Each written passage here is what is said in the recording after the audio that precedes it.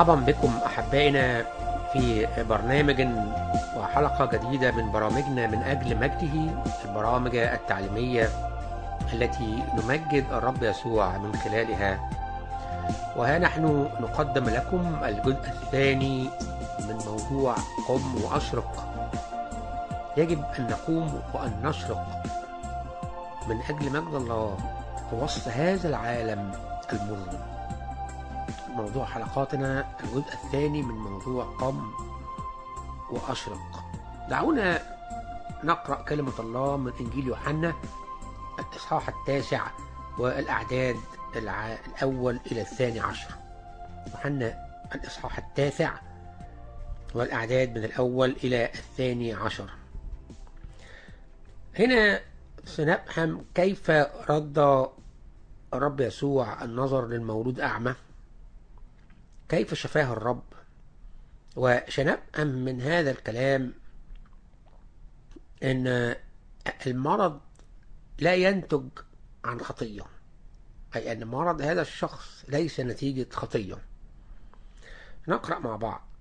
وفيما هو مجتاز رأى إنسان أعمى منذ ولادته، فسأله تلاميذه قائلين: يا معلم، من أخطأ، هذا أم أبواه حتى ولد أعمى؟ أجاب يسوع: لا هذا أخطأ ولا أبواه، لكن لتظهر أعمال الله فيه. ينبغي أن أعمل أعمال الذي أرسلني ما دام نهار، يأتي ليل حين لا يستطيع أحد أن يعمل. ما دمت في العالم فأنا نور العالم. قال هذا وتفل على الأرض وصنع من الطفل طينا وطلت بالطين عيني الأعمى، وقال له: اذهب اغتسل في بركة سلوام، الذي تفسيره مرسل، أي تفسير ما هذه البركة معناها مرسل سلوام. فمضى واغتسل وأتى بصيرا. فالجيران والذين كانوا يرونه قبلا إنه كان أعمى قالوا: أليس هذا هو الذي كان يجلس ويستعطى؟ آخرون قالوا: هذا هو، وآخرون إنه يشبهه. أما هو فقال: إني أنا هو. فقال له: كيف انفتحت عيناك؟ أجاب ذاك وقال: إنسان يقال له يسوع صنع طينا وطلع عيني وقال لي: اذهب إلى بركة سلوام واغتسل. فمضيت واغتسلت فأبصرت. قال له: أين ذاك؟ قال: لا أعلم. ده النص الآن، لكن دعونا نتحرك إلى نفس الإصحاح، يوحنا الإصحاح 9 الأعداد من 35 إلى 41. 35 إلى 41. ماذا سنقرأ هنا؟ سنسمع يسوع يتحدث إلى الرجل ويقدم نفسه إليه، يعني يسوع يقدم نفسه إلى الرجل. العدد 35 وفيما تبعه: فسمع يسوع إنهم أخرجوه خارجا، فوجده وقال له: أتؤمن بابن الله؟ أجاب ذاك وقال: من هو يا سيد لأؤمن به؟ فقال له يسوع: قد رأيته، والذي يتكلم معك هو. فقال الرجل: أؤمن يا سيد، وسجد له. فقال يسوع: لدينونة أتيت أنا إلى هذا العالم، حتى يبصر الذين لا يبصرون ويعمي الذين يبصرون. فسمع هذا الذين معه من الفريسيين وقال لهم: ألعلنا نحن أيضا عميان؟ فقال لهم يسوع: لو كنتم عميانا لما كانت لكم خطية، ولكن الآن تقولون إننا نبصر، فخطيتكم باقية. النص رائع، أكثر من رائع. فماذا يعلمنا هذه النصوص؟ أولا، إن لاحظ معايا إن الرجل ولد أعمى، يعني لم يرى أي شيء في حياته. الرب يسوع تقدم إليه وطلع طينا، ثم أمره أن ينطلق إلى بحيرة سلوام، ثم يجب أن يعرف الرجل من هو الذي شفاه. قدم يسوع نفسه وعرفه بأنه هو ابن الله.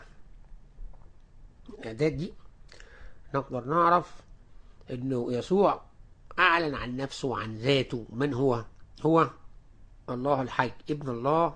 هنا معناها بيتكلم عن لاهوته، يتحدث عن لاهوت الذاتي، أي أن الله في الجسد. ابن الله هنا معناها الله في الجسد. هذا المولود الأعمى لا يعلم أي شيء عن يسوع، سواء جسد سواء لاهوت، سواء لم يسمع عنه مطلقا، لم يره في حياته، لأنه لم يكن يرى أي شيء في حياته لأنه ولد أعمى. بل لم يكن يعرف عن يسوع ومن هو يسوع عندما طلب منه الرب أن ينطلق إلى سلوام ليغسل عينيه. لقد كان أعمى طوال حياته، إلا أننا قرأنا أن يسوع قال أنا نور العالم طالما أنا في العالم. إن هذا النور هو يسوع المسيح، جاء ووقف أمامه ووضع الطين على عينيه، أمره بأن يذهب ويغسل عينيه فأطاع. ولكن تخيلوا معي لحظة إنه لم يذهب أو تساءل من أنا الذي يطلب وماذا يفعل بعيني؟ لن أذهب، أنا لا أعرفك، كيف تطلب مني هذا الشيء؟ هل تظن أن أنا مختل عقليا لا أصدق كلامك بأن تضع بعض الطين على عيني ثم أنطلق إلى الماء لأغسله؟ تخيل هذا حدث ولم يذهب ولم يؤمن أو لم يطع فعل الأمر أن ينطلق إلى الماء. إلا أن الرجل لم يفعل هذا، بل انطلق في طاعة، ففتح الرب عينيه. أحبائي، يسوع يأتي إلينا ويقول لنا مهما كانت ظروفكم قم وأشرق اليوم، انطلق وأشرق اليوم، أجعل نوري في داخلك.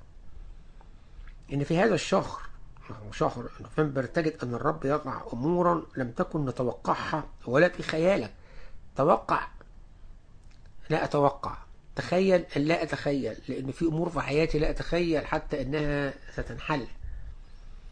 لكن وأنا قد تكون صليت مرارا وتكرارا حتى شعرت باليأس وتوقفت عن الصلاة، لأن الرب يقول لك ويقول لك سأنزع من قلبك هذا الحمل الثقيل وسأعطيك سؤل قلبك، سأفعل ما طلبت في صلاتك.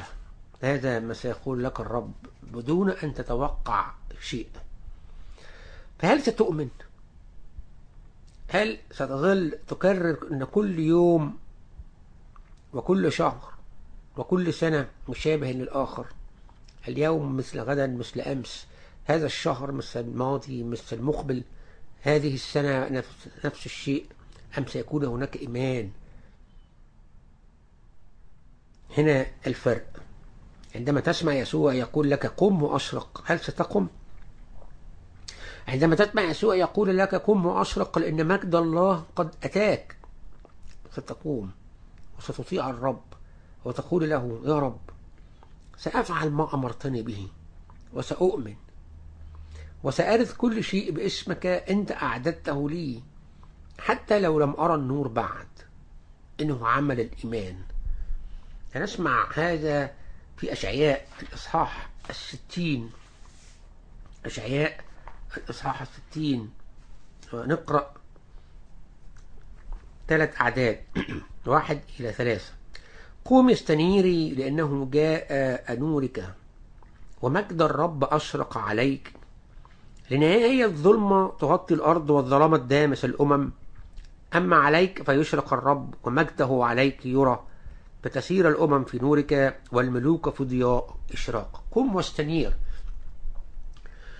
عندما يأتي مجد الرب. فهل سنقم وهل سنستنير أم سنتقاعس بعدم إيمان؟ هنا الرب يكلمنا اليوم أحبائي قائلا سأأتي إليكم، سأتكلم معكم، سأدحرج حملك الثقيل بعيدا، سأدحرج أحزانك بعيدا، وسأدحرج أثقالك من على كاهلك بعيدا، ولا يزال الرب يتكلم في كل يوم ويعدك بأنه سيجعلك تشرق لو قمت أي أمنت وأطعت. شيء آخر نريد أن نتكلم فيه قبل نهاية خدمتنا أحبائي، لماذا؟ أي لماذا يريدنا الرب أن نقوم وأن نشرق؟ اسمع الرب في موعظة على الجبل، متى الإصحاح الخامس، متى الإصحاح الخامس، وسنقرأ العدد 16. اسمع الرب يقول: فليضيء نوركم هكذا قدام الناس. لماذا؟ لكي يروا أعمالكم الحسنة ومجدوا أباكم الذي في السماوات. فليضيء النور. أين النور؟ النور الذي سيعطيه لك يسوع. نحن نعكس نور المسيح تماما كما يعكس القمر نور الشمس على الأرض في وقت الظلام. لكن العدد 15 وهو العدد السابق لهذا، نسمع الرب يقول: ولا يوقدون سراجا ويضعونه تحت المكيال بل على المنارة فيضيء للجميع الذين في البيت. مش تحت المكيال بل المنارة يضيء الجميع الذين في البيت. إنه من أجل مجد الله. فهل وصلت إلى مرحلة أنك تحب الرب فستطيع وستقوم وسيشرق الرب في قلبك؟ وهذه الإشراقة أنت بذاتك وأنت ستشرقون بها على العالم المظلم، العالم المحتاج إليكم بره. أحبائي، احنا خدنا نحن قد أخذنا الموعد وأخذنا السلطان أن نكون نور للعالم. هذا أخذناه من الرب يسوع، فيقول لنا: أنتم نور العالم.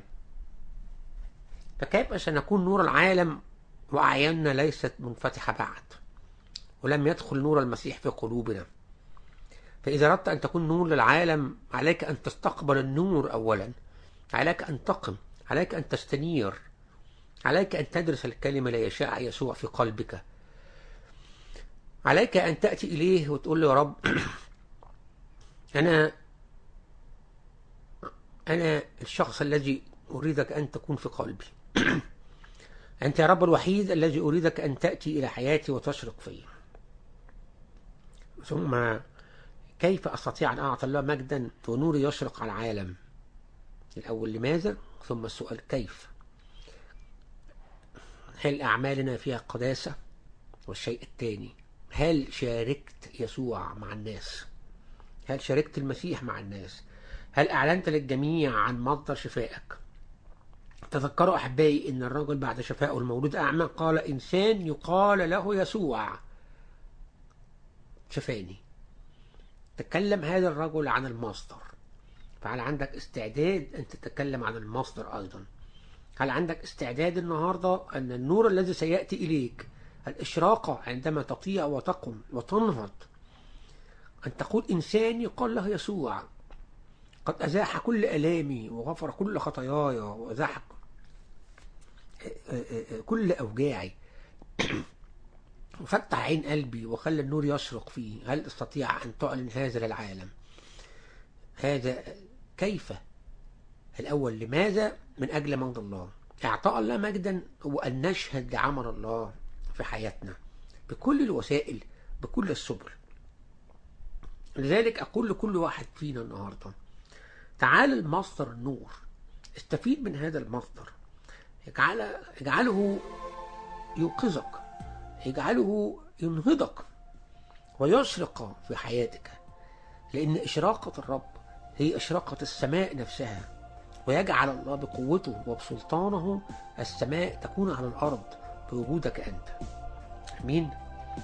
أرجو مراسلاتنا على شريف KSHERIF@live.ca وأنا أحب دائما أن أستمع إلى ملاحظاتكم، إلى أسئلتكم، ويسرني أن أجب على هذه الأسئلة بقدر المستطاع. فأسئلتك تعني أنك مهتم بتعليم الكلمة وبتهتم أن تتعرف على الله من خلال هذا التعليم. نعمة المسيح مع الجميع.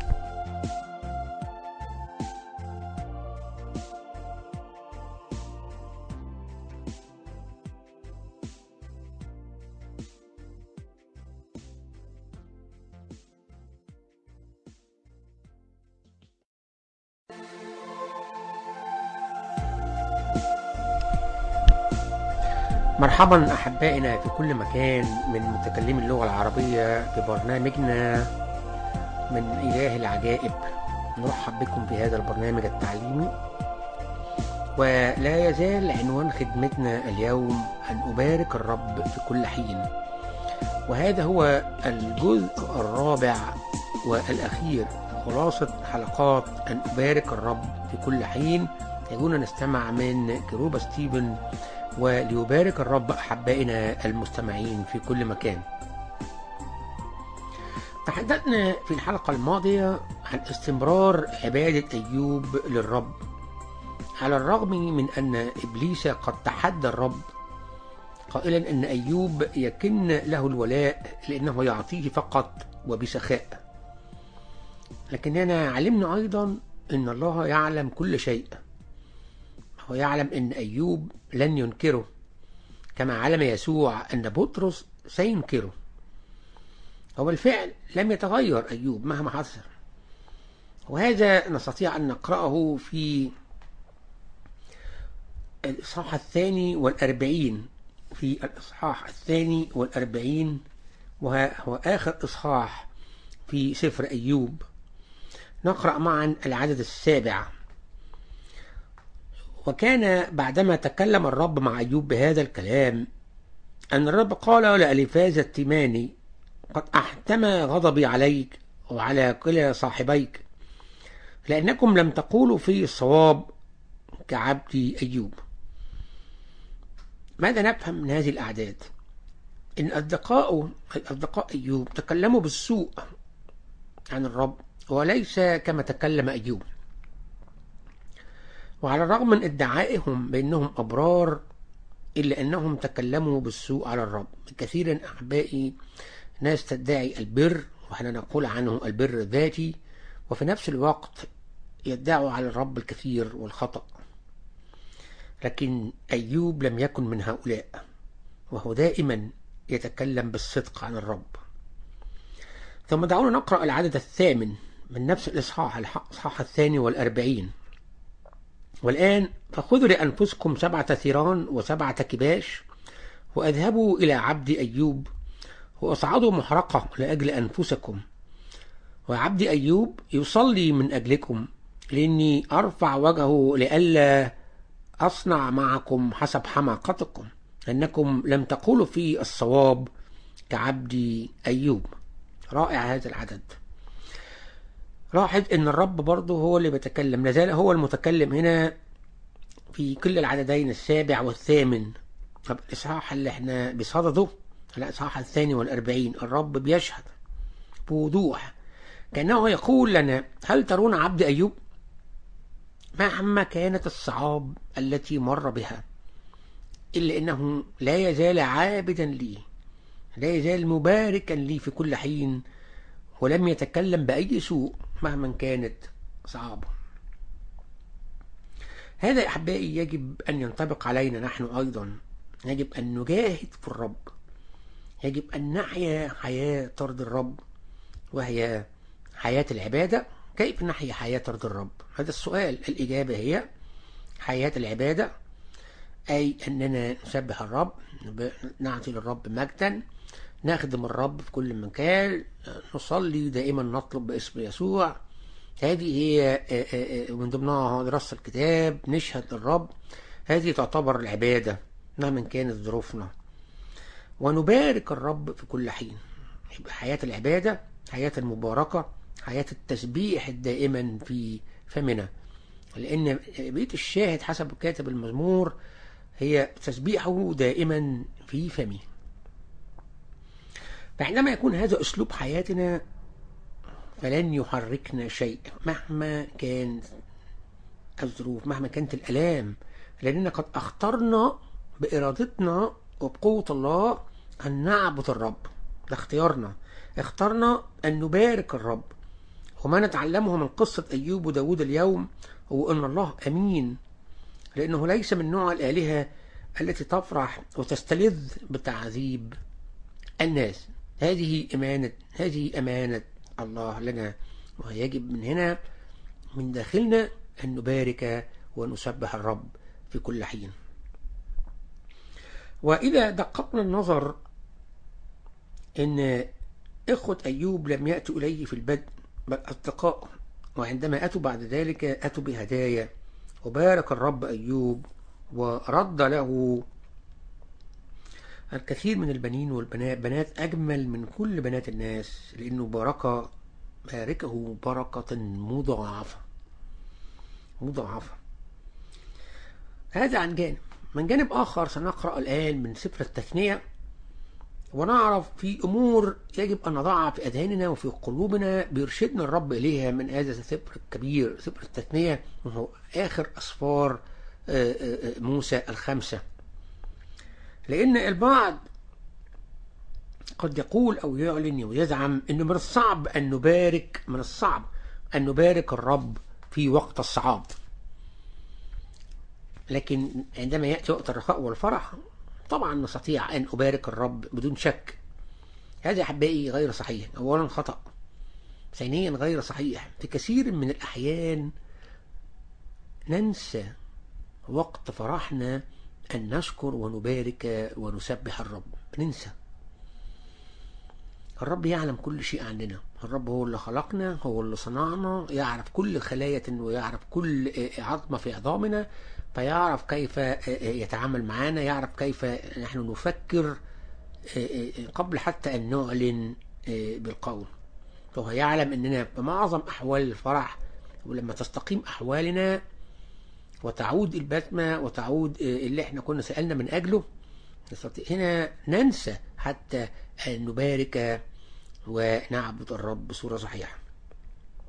الرب يعرف طبيعة الإنسان، الرب يعلم طبيعة الإنسان.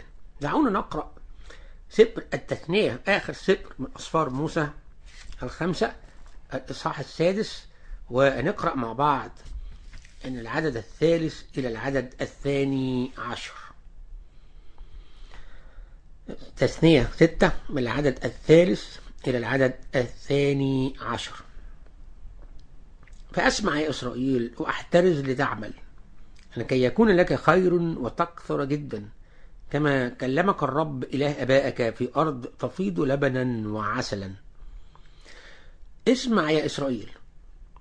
دائما ننتبه أحبائنا إن العمل سمع الأول، يجب أن ننتبه إلى كلام الرب. اسمع يا إسرائيل، الرب إلهنا رب واحد، فتحب الرب إلهك من كل قلبك ومن كل نفسك ومن كل قوتك. ولتكن هذه الكلمات التي أنا أوصيك بها اليوم على قلبك، وقصها على أولادك، وتكلم بها حين تجلس في بيتك، وحين تمشي في الطريق، وحين تنام، وحين تقوم، واربطها علامة على يدك، ولتكن عصائب بين عينيك، واكتبها على قوائم أبواب بيتك وعلى أبوابك. ومتى أتى بك الرب إلهك إلى الأرض التي حلف لآبائك إبراهيم وإسحاق ويعقوب أن يعطيك، إلى مدن عظيمة جيدة لم تبنها، وبيوت مملوءة كل خير لم تملأها، وأبار محفورة لم تحفرها، وكروم وزيتون لم تغرزها، وأكلت وشبعت، فاحترز لئلا تنسى الرب الذي أخرجك من أرض مصر من بيت العبودية. إذن الشيء الذي تعلمناه من هذه الشواهد، ماذا نخلص من أعداد سفر التثنية؟ إن الرب يعلن إن علينا دائما أن نتذكر ما فعلوا من أجلنا، كيف أخرج شعب إسرائيل من عبودية المصريين، ويجب أن يتذكروا إنه إله كل العجائب، يتذكروا كل العجائب التي صنعها الرب، ويجب أن نتذكر علينا أن نحب الرب، علينا أن نحب الرب. ليه؟ لأن هذا هو العدد الخامس. العدد الخامس يقول: فتحب الرب إلهك من كل قلبك ومن كل نفسك ومن كل قوتك. علينا أن نتذكر أن نحب الرب، أن نحبه من القلب ومن الروح، إذا فعلنا هذا كما فعل داود في كل حين سنجد أنفسنا نبارك الرب في كل حين. ومثال بسيط على هذا، مثلا نأخذ مثالا عمليا في حياتنا اليومية، هو الزواج. فعندما يكون حبا حقيقي بين الزوجين، فمهما حدث في الحياة من نوعية الصعاب أو ألام أو مرض لن يهز هذه العلاقة بينهما، وكل منهما يكرس حياته للآخر. تكرس حياتك من أجل زوجتك، وهي تكرس حياتها من أجل زوجها. نفس الشيء مع الرب. إذا أحببنا الرب فسنباركه دائما. وهذا يجب أن نعرف الحقيقة كيف نحب الرب، لأن المعرفة الحقيقية تكون متبادلة. الرب يعلم عننا ونحن نعلم عن الرب. يتساءل البعض كيف نعلم عن الرب؟ ندرس الكلمة المقدسة كي تعمل فينا وتعطينا فكر الرب. يبقى تكون معرفة حقيقية متبادلة، وهذا أحبائي ناتج عن علاقة واقعية عملية بيننا وبين الرب، وليس مجرد كلام. وعندما يحدث هذا فحتى لو عبرنا بوادي الموت فلن نخاف شرا لأنه معنا، حسب كلام داود في مزمور 23. حتى لو عبرنا بوادي الموت فلن نخاف شرا لأنه معنا. العلاقة مستمرة، علاقة حب أزلية. هذا أحبائي كان إيمان أيوب عندما قال: أعلم أن وليي حي. أعلم أن الولي هنا الفادي، يعني الرب. أعلم أن الرب الذي هو فداه حي دائما معه. فأيوب أيها المستمعون كان على يقين بأن الرب هناك من أجله، لأنه وثق به. لقد وثق أيوب بالرب ثقة مطلقة، فمهما تحركت الظروف ومهما كانت مع أو ضد أيوب، فأيوب كان يعلم أن الرب معه. ونجد أيضا صاحب المزامير في مزمور 103 في العدد الثاني: باركي يا نفس الرب ولا تنسي كل حسناته. لماذا قال لا تنسي كل حسناته؟ لأن معنى ذلك أن في احتمال كبير أن احنا ننسى كل هذه الحسنات. احتمال كبير ننسى كل هذه الحسنات. فعندما يباركنا الرب ونمتلئ ويستجيب لصلاتنا، فالاحتمال الأكبر أن ننسى ما حصلنا عليه. ولذلك علينا أن نسبح الرب مهما كانت الظروف. حتى لو كنت مريض، خالي عمل، ظروف صعبة، مرض مستعصي، عليك أن تبارك الرب. وعلينا أن نتذكر حسناته دائما بعمل جرد شهري. يقول له: رب أنا بشكرك لأن أنت أعطتني كثير في الشهر ده، 1 2 3 4 من حسنات. تعمل جرد شهري، جرد سنوي، حتى لا تنسى حسنات الرب وبركاته عليك. أحبائنا المستمعين، علينا أن نغلق أعيننا ونشكر الرب هذا الشهر، أن نعد الرب في هذا الشهر بأن نباركه دائما، وتسبيحه دائما يكون في أفواهنا. نهتف قائلين: أباركك يا رب يسوع في كل حين، أباركك يا رب في كل وقت، في كل مكان، في كل ظروف. دعونا نعد الرب بأن نباركه دائما. خلينا دائما الآن ونحن في وضع صلاة نقول له: يا رب الأرباب ملك الملوك، نريد بسلطانك وبقوة روحك اللي فينا أن احنا نباركك، نسبحك دائما. هذا التسبيح ليخرج عن أفواهنا من قلوبنا يا رب، من قلوبنا، من نفوسنا، من كل قوتنا. وليس نسبحك في وحدنا، لكن نسبحك أمام شعب الرب بالكامل، أمام كل الناس بالكامل. أحبائي، لا داعي لتذكيركم، لقد رقص داود أمام الرب طوال الليل. وكذلك نحن مهما حدث في حياتنا فإن قلوبنا ترقص فرحا وتسبيحا للرب في كل مكان. خلينا نطلب من الرب أن يعطينا قلبا محب، يعطينا قلبا ممتلئ حب، ممتلئ شكر، ممتلئ امتنان، قلب ممتلئ بالعرفان، وليس قلبا جاحدا ناسيا للحسنات. نطلب من الله أن دائما يطلب صلواتنا، يستجب لصلواتنا باسم ربنا ومخلصنا يسوع المسيح. أرجو مراسلتنا على العنوان الآتي: شريف K SHERIFK @live.ca. نعمة المسيح معنا.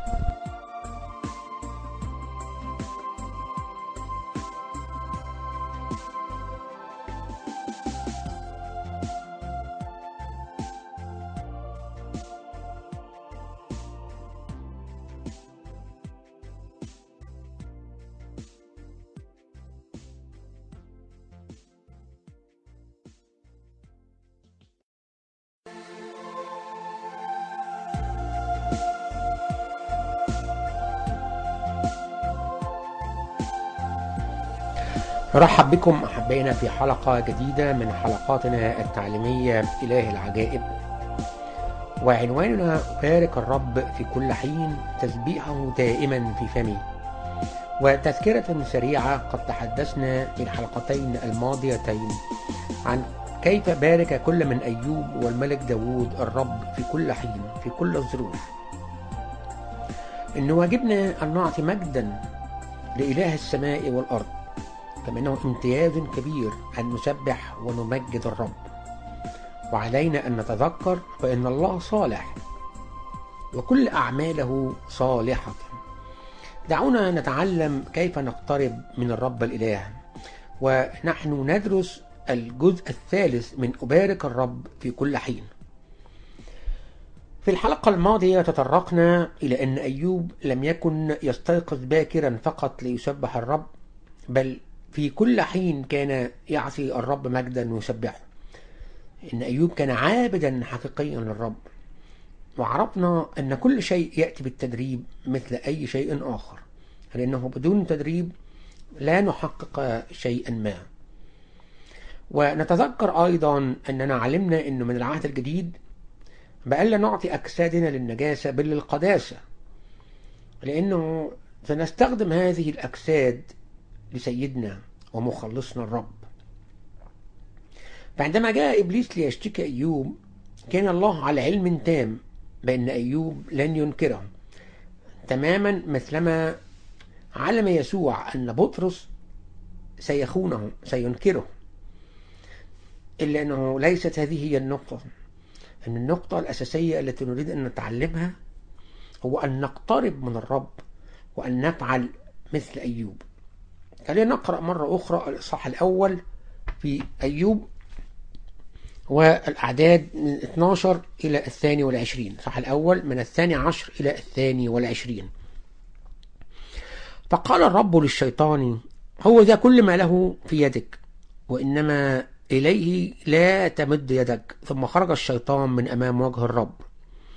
وكان ذات يوم وأبناؤه وبناته يأكلون ويشربون خمرا في بيت أخيهم الأكبر، أن رسولا جاء إلى أيوب وقال: البقر كانت تحرث والأتن ترعى بجانبها، فسقط عليها السبئيون وأخذوها، وضرب الغلمان بحد السيف، ونجوت أنا وحدي لأخبرك. وبينما هو يتكلم إذ جاء آخر وقال: نار الله سقطت من السماء فأحرقت الغنم والغلمان وأكلتهم، ونجوت أنا وحدي لأخبرك. وبينما هو يتكلم إذ جاء آخر وقال: الكدانيون عينوا 3 فرق فهاجموا على الجمال وأخذوها، وضربوا الغلمان بحد السيف، ونجوت أنا وحدي لأخبرك.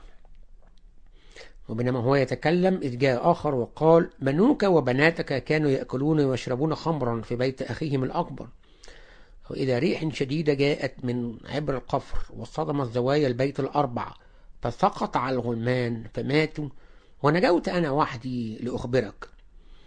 فقام أيوب ومزق جثته وجز شعر رأسه وخر على الأرض وسجد وقال: عريانا خرقت من بطن أمي، وعريانا أعود إلى هناك. الرب أعطى والرب أخذ، فليكن اسم الرب مباركا. بكل هذا لم يخطئ أيوب ولم ينسب لله جهالة. ماذا نرى من هذا النص أحبائي؟ ماذا كان رد فعل أيوب عندما فقد كل شيء؟ بالمعنى العمل اليومي كل شيء تماما فقده، مثلما نقول فقد سيارته ومنزله، فقد أولاده، وأصبح رصيده في البنك صفرا. وعلى الرغم من كل هذا نجده يبارك الرب قائلا مبارك اسم الرب. لقد اختار أيوب بوضوح أن يبارك الرب دائما وفي كل حين. فهذا هو أسلوب الحياة التي نريد أن نحياها، هو نفس أسلوب أيوب، إلا أن هذا لا يتآتى بدون تدريب والتعود عليه.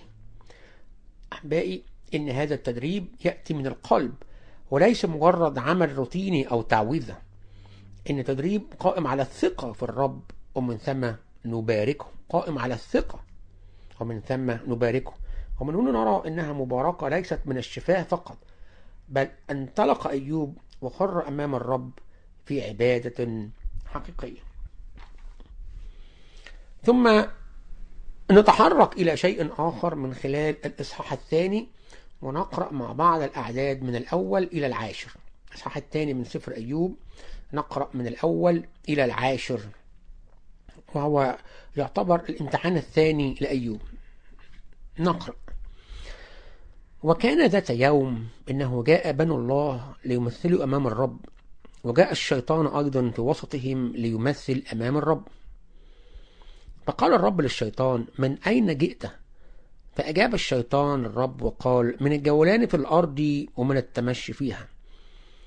فقال الرب للشيطان: هل جعلت قلبك على عبد أيوب؟ لأنه ليس مثله في الأرض، رجل كامل ومستقيم يتقي الله ويحيد عن الشر، وإلى الآن هو متمسك بكماله، وقد هيجتني عليه لأبتلعه بلا سبب. فأجاب الشيطان الرب وقال: جلدا بجلد، وكل ما للإنسان يعطيه لأجل نفسه، ولكن أبسط الآن يدك ومس عظمته ولحمه، فإنه في وجهك يجدف عليك. فقال الرب للشيطان: هو في يدك، ولكن احفظ نفسه. فخرج الشيطان من حضرة الرب وضرب أيوب بقرح رديء من باطن قدمه إلى همته، فأخذ لنفسه شفق ليحتك بها وهو جالس في وسط الرماد.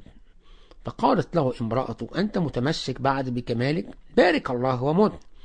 فقال لها: تتكلمين كلاما كإحدى الجاهلات. الخير نقبل من عند الله والشر لا نقبل؟ بكل هذا لم يخطئ أيوب من شفتيه.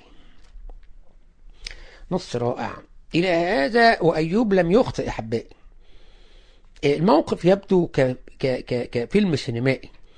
الشيطان أتى وتحاور مع الرب. الحقيقة التي نريد أن نعرفها وتحدث لنا جميعا، وكثير الأمور تقع في دنيانا وتقع في حياتنا، لكن لا نعرف الخلفيات فيها، لا نرى فيها الشيء الكثير. من خلال هذه الأعداد نرى أن إبليس كان يفعل كل ما في وسعه ليثبت للرب أن أيوب سيقع وسيفشل في علاقته مع ربه. هذا ما كان يحاول إبليس أن يفعله، وهذا ما يحاول إبليس أن يفعله بنا دائما. إلا أن الله يعلم عن أيوب تماما، وهو الذي قال أنه سيثبت لإبليس أنه على خطأ، والله على علم بأنه سيرد لأيوب كل شيء لاحقا. وبدأ إبليس عمله في أيوب بأن هاجم جسده وسبب ألاما عظيمة مبرحة في جسده، مع أن أيوب كان في ألم حقيقي أصلا نفسي وفكري وروحي لفقدان أولاده. ما أشد وأقصى أن يفقد الإنسان كل أولاده، إنه ألم حقيقي، ثم تم إضافة ألم الجسد عليه. ويبدو أنه لم يكن لديه وقت للحداد، لأنه كان في شدة الألم يحك جسده دائما، فأصبح هذا الجسد مغطيا بالقرح والدمامل، وشرع يحك هذا الجسد مصاحبا للألم. وكل هذا نسمع أن زوجته، والتي من المفروض أن تعزيه وتقف بجانبه، نجدها تطلب منه أن يلعن الرب. هنا بارك الله باللغة العربية، في الترجمات الأخرى هي يلعن الرب ويموت، لأنها لا تريد أن يحيا في هذه الآلام. أحبائي، إن زوجته هي الوحيدة التي أحبها ووثق فيها تصبح ضده وتقول له العن الله ومت. الشخص الذي تحبه تطلب منه أن يموت. كم يكون هذا مؤلما حقيقيا لأيوب. وهذا زاد من ألام أيوب، والرغم من كل هذا لم يلعن أيوب الرب، أنه كان عابدا حقيقيا للرب، ودخل في تجربة مع كلام في زوجته عندما قالت له إنه إلى متى يستطيع أن يحتمل هذا؟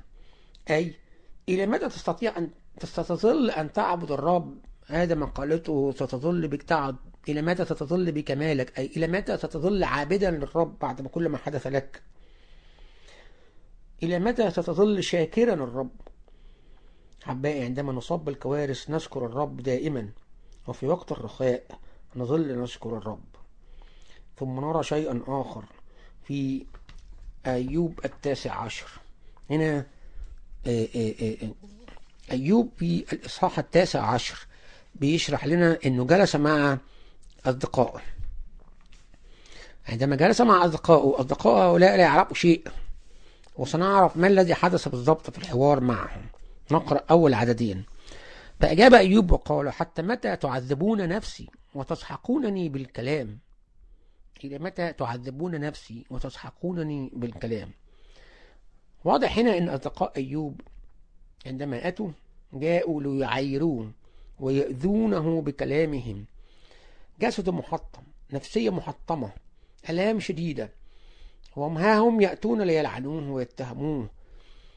هذا لماذا جاء هؤلاء الناس؟ جاءوا لينكدوا عليه حياته أكتر وبصفة مستمرة. ثم دعونا نقرأ في باقي الإصحاح اللي هو الإصحاح 19 من الأعداد 13 إلى 21. الأعداد 13 إلى 21. ماذا نرى في هذا؟ قال: أبعد عني إخوتي ومعارفي، زاغوا عني أقاربي قد خذلوني، والذين عرفوني نسوني، نزلاء بيتي وإمائي يحسبونني أجنبيا، صرت في أعينهم غريبا. عبدي دعوت فلم يحدث بفمي، تضرعت إليه، نكهتي مكروهة عند امرأتي، وخممت عند أبناء أحشائي، الأولاد أيضا قد رذلوني، إذا قمت يتكلمون علي، كرهني كل رجالي، والذين أحببتهم انقلبوا علي، عظمي قد لصق بجلدي ولحمي، ونجوت بجلد أسناني. ترأفوا أنتم علي أصحابي، لأن يد الله قد مستني، لماذا تطاردونني كما الله ولا تشبعون من لحمي؟ رأيتم كم كان يقاسي، حتى زوجته وأقرب أصدقائه كانوا يعايروه بدل من تعزيته أو تقديم المساعدة. لقد عانى أيوب الكثير يا أحبائي، الكثير، وهم لم يكن إنسان فوق العادة، إنسان سوبرمان، لا، بل كان إنسانا عاديا، ولكنه دائما يقول إنه يبارك الرب وتسبيحه دائما في فمه. لماذا؟ لقد اختار أيوب أن يسبح الرب وأن يبارك. هذا اختيار. هل أنت في وضع ضيق، في ظروف صعبة، في ظروف طبعا مش لن نقول مثل أيوب تماما، لكن ما هي ظروفك الآن؟ هل تبارك الرب في كل حين؟ هل تشكر الرب دائما، شاكرين الرب في اسم ربنا يسوع المسيح؟ هذا كلام بولس الرسول في أفسس. فدائما علينا أن نختار، يا إما أن نبتعد عن الرب، يا إما أن نبارك الرب وتسبيحه في فمه في كل حين ودائما. خلينا النهاردة نتجه بقلوبنا وعيوننا إلى شخص الرب يسوع. نقول له: يا رب، مهما كانت ظروفنا فنحن معك، نحن نريد أن نسبحك، نريد أن نسير معك، نريد يا رب أن يكون دائما نسير على هداك، أن خلينا نرفعك في حياتنا يا رب النهاردة في كل وقت في كل حين كما فعل أيوب. هذا ما قاله. دعونا نرجع هنا. الأولاد أيضا قد رذلوني، إذ قمت يتكلمون علي، كرهني كل رجالي. الناس ابتعدت عنك، أمراض هاجمتك، لا يوجد لك مال تستطيع أن تستمر في حياتك اليومية، بس عليك أن تشكر الرب، عليك أن تبارك في كل حين، عليك أن تسبحه. قد يقول البعض: أنا لست أيوب، ليس هذه النقطة، لكن تستطيع أن تكون، لأننا الآن نعيش في عصر النعمة. عندنا يسوع المسيح وروحه، عندنا إنجيله، عندنا عمل النعمة الخلاصية. هذه كلها أمور لم تكن لأيوب في يوم ما.